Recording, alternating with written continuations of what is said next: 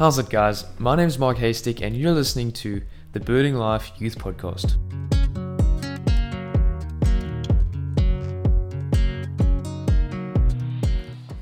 So, what is a local patch? This is usually a place that a birder goes to when they're at home, when they don't have the opportunity to go to nature reserves or big fancy wilderness places to go look for animals.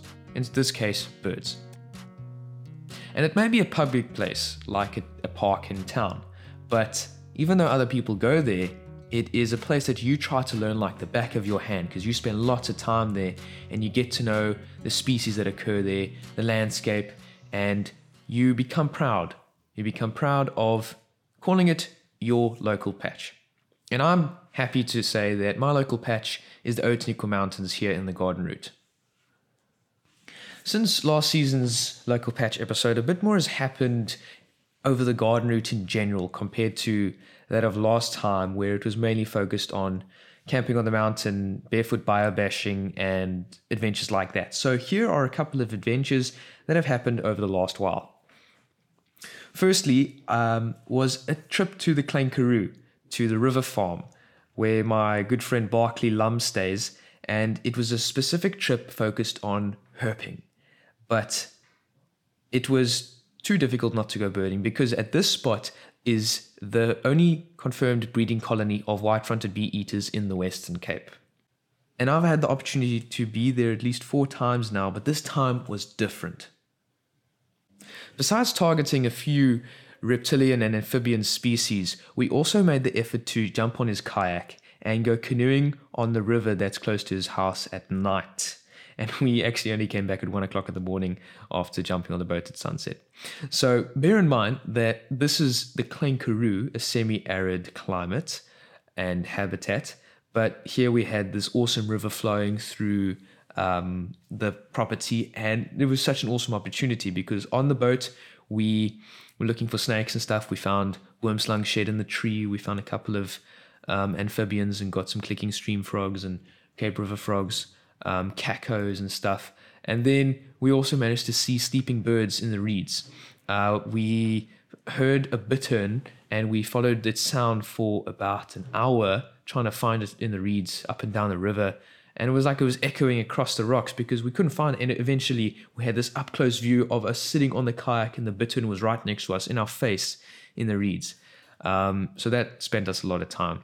But we also found the white-fronted bee-eaters huddled up, sleeping together in the reeds. So that was a great sighting. Among other species of birds we found, that was probably the highlight. But other cool species that you must look out for at the river farm is spotted flycatcher, which I have seen every time I've gone there now, especially in summer.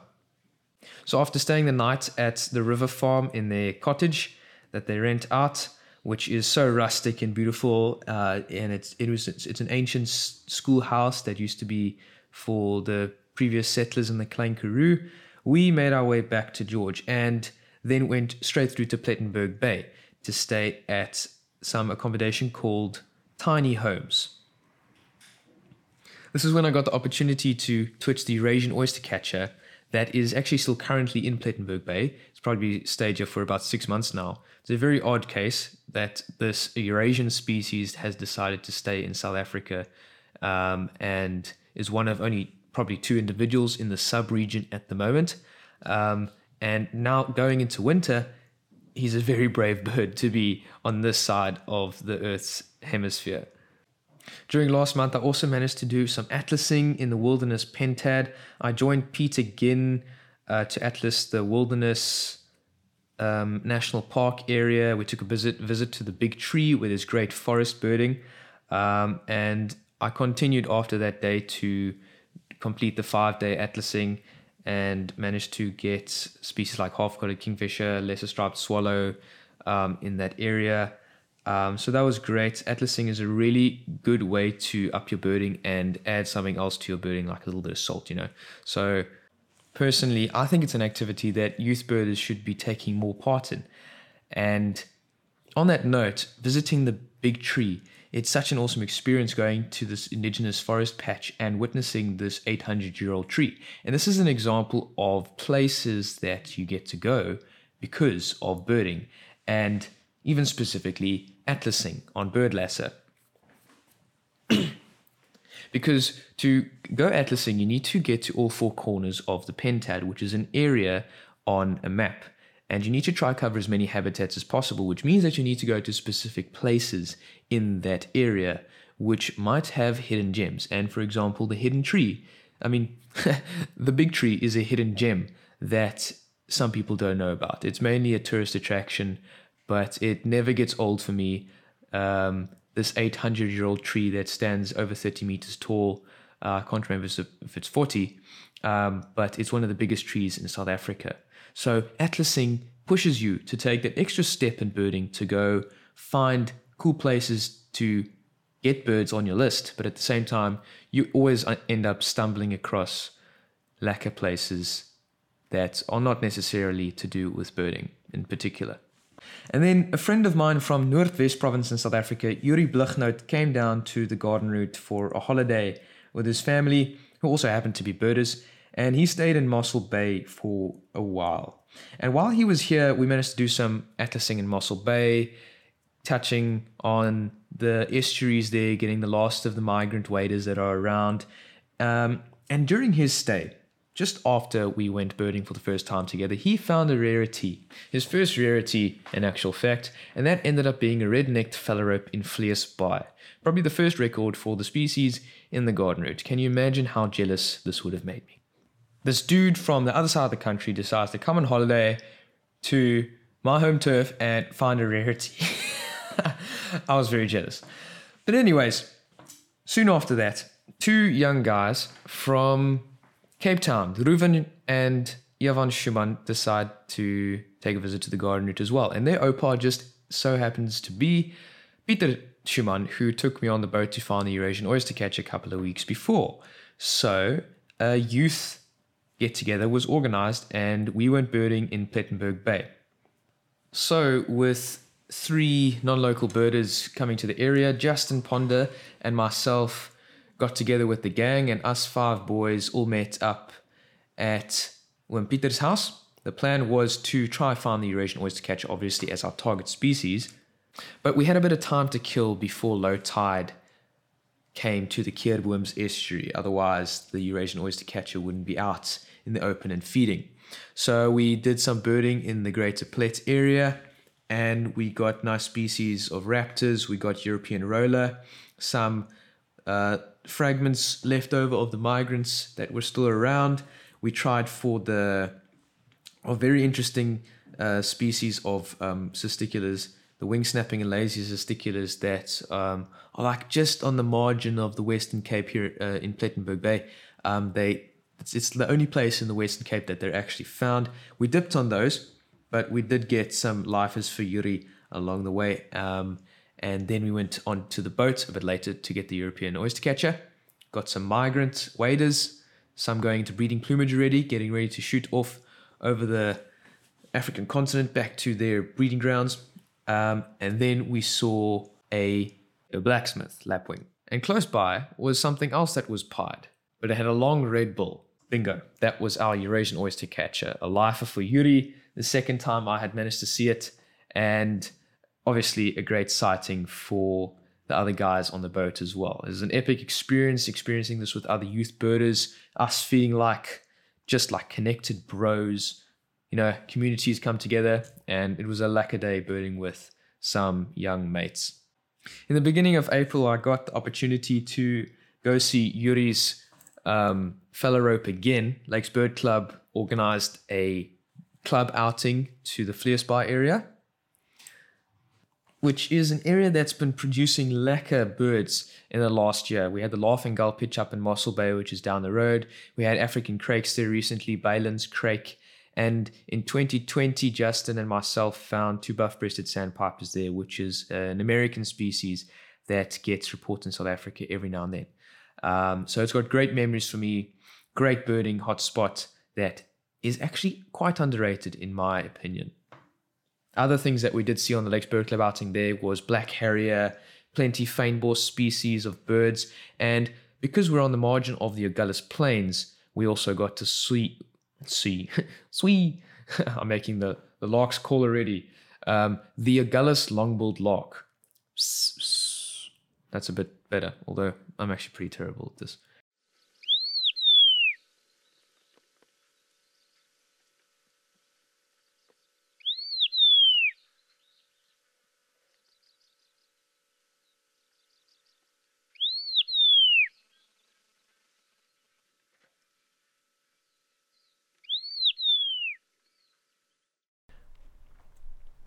There you go. There's a Zeno Canto, much more true to the real thing recording of the lark. Now, if you've ever heard of Jeffreys Bay, J-Bay, you would probably relate it to surfing and the beach life. You're quite right. It has terrible reputation for birding from my side. Really, it's quite kaput. Although not entirely true. I did find a nice urban field just on the outskirts of town where I managed to do a bit of biobashing. I went there about 3 times over the last 2 months and managed to do a bit of exploring along the way. So the birding in town is quite kaput, but this little patch I managed to find some larks and pipits and cisticulas, but it kind of drew my attention away from the birds because I had to look for something else interesting, and my inner biobasher came out. There was awesome fynbos plants growing there, garlic, wild garlic, it's pretty cool by the way, and some orchids out of season, not flowering. But now every single time I've gone there, I've seen these 2 duikerbok, little buck, that always run away from me as soon as I see them. They hop over the bushes. So interesting to watch their behavior. It's like I'm applying my bird watching bird brain to mammals now. And also I managed to find some herps there, a giant centipede of some species, and the mammals there were quite active. I found many porcupine quills and holes that they had dug out to try eat the bulbs. So the bird life around Jeffreys Bay town itself is not that great. But I did take a visit to St. Francis Bay, where I got a lifer little turn. It's a great spot to get the species because at the St. Francis Bay estuary there is there's a nice sandbank for marine birds and pelagic species to come and roost on for some part of the day.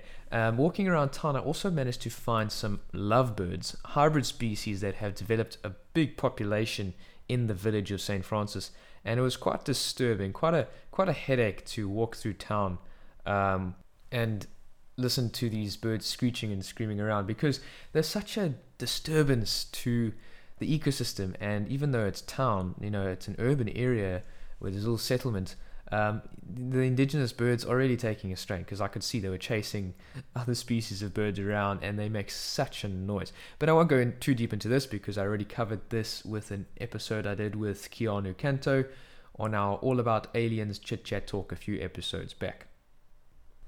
And there wasn't much else about Jeffreys Bay that really stood out except for the one restaurant in town, Nina's Cafe. It's themed birds. They've got bird paintings all around, photos of blue swallows in the bathroom, and they've got printed photos of wildlife photographers that they're selling there. So to be honest, that's the only other birding hotspot in the area that you won't want to miss. And during all of this, Life Adventures Outdoor Club has been doing walks into the Outeniqua Mountain, and the main aim of this club is to show people nature at their doorstep, because the garden route has got so many natural areas that is public for people to go into, and it has some of the best trail running trails and mountain biking trails in the world. Yet it's only those people who are interested in those outdoor activities that necessarily go there. Very few people go out and walk their dogs or go birding in this piece of natural land that is free to the public. So because it's my local patch, these walks are aimed at showing people secret spots in the mountain, like waterfalls, rivers, or picnic spots in the forest or in the fynbos, and along the way guiding them to the fauna and the flora we stumble across, just to give them a bit of interest. And so this is practice for me for my field guiding career that I want to follow after school, and although I'm not a qualified guide and I don't charge, I do accept tips. So the point being, no one's obliged to have to pay anything. It's a free club for anyone to come and join along on any 8 stappies I take into the mountain. And the last few 8 stappies I've taken out have mainly been less about the destination we go to, but more focused on the nature we find along the way. This is because the Garden Route Dam is currently under threat of development, and I don't want this big development to happen in this natural area because the veld around the dam comprises of habitat for the endangered Nizer leaf-folding frog and certain species of gladiolus that are endangered. And so with each outing we did to the Garden Route Dam, I encouraged everyone to take photos of all the organisms they could find. Because there's this app called iNaturalist that you can take a photo of any organism, whether it be a plant or animal, and upload it to the app or the website, and it'll tell you exactly what it is. It's pretty much linked to Wikipedia, also sponsored by National Geographic on the California Academy of Sciences. So it's pretty legit, and if you go on there, you can join certain projects. Now, the Garden Route Dam has got a project for all the people who want to save it, where it collects like an umbrella project they call it, all the data that's collected at that location. So currently the Garden Route Dam area project on iNaturalist is collecting as many observations of all organisms as possible to try showcase how biodiverse that spot actually is, and then it's not worth bulldozing for a development. And then at the end of last month came the City Nature Challenge, something I've talked about on previous episodes, but to give you an overview, it's a worldwide nature observation challenge to see which city around the world is the most biodiverse. And for the last 2 or 3 years, Cape Town has come first, and Garden Route took part this year. And so because I had started introducing people to iNaturalist anyways to save the Garden Route Dam, we took part in the City Nature Challenge as Life Adventures Club as well. So the first 8 Stappie I hosted was a collaboration with the Garden Route Botanical Garden. They hosted a nightlife event where anyone could come and pay a small fee to enter the garden between 6 and 9 o'clock at night, walk around with your flashlights, and I was one of the guides there. So what we did is we brought our phones and our flashlights and we walked around looking for frogs. We found clicking stream frogs, we heard an owl or two, and also a species of stink bug that was recently discovered in the botanical gardens as a new species. So some exciting stuff added to the City Nature Challenge. Species were tallying up, and in the last day of the City Nature Challenge, Life Adventures did an 8 Stappie on the Cradock Pass on the Outeniqua Mountains, covering some fynbos habitat. Here we got stuff like scorpions, special fynbos species like Erica unicolor georgiensis, a species of Erica that is only found on the George Mountain, nowhere else in the world. And that was pretty much the City Nature Challenge. So the Garden Route gave it our best bash. We don't have nearly as many people as Cape Town does, but we had a lot of enthusiasm, but we got smashed. We came 22nd in the world and got left in the dust of Cape Town, who came 3rd in the world this year, surprisingly. Cape Town got 66,100 plus observations. The Garden Route got 16,100 plus observations. I post most of my photos from my adventures of birds, bugs and bushes onto this social media for naturalists. So go follow me on iNaturalist and create yourself an account. But you can also follow Life Adventures Outdoor Club on social media, normal social media apps for normal people, not naturalists. But yeah, guys, don't forget to subscribe to The Birding Life on all your social media platforms and favorite podcast players. Until next time, happy birding and be blessed.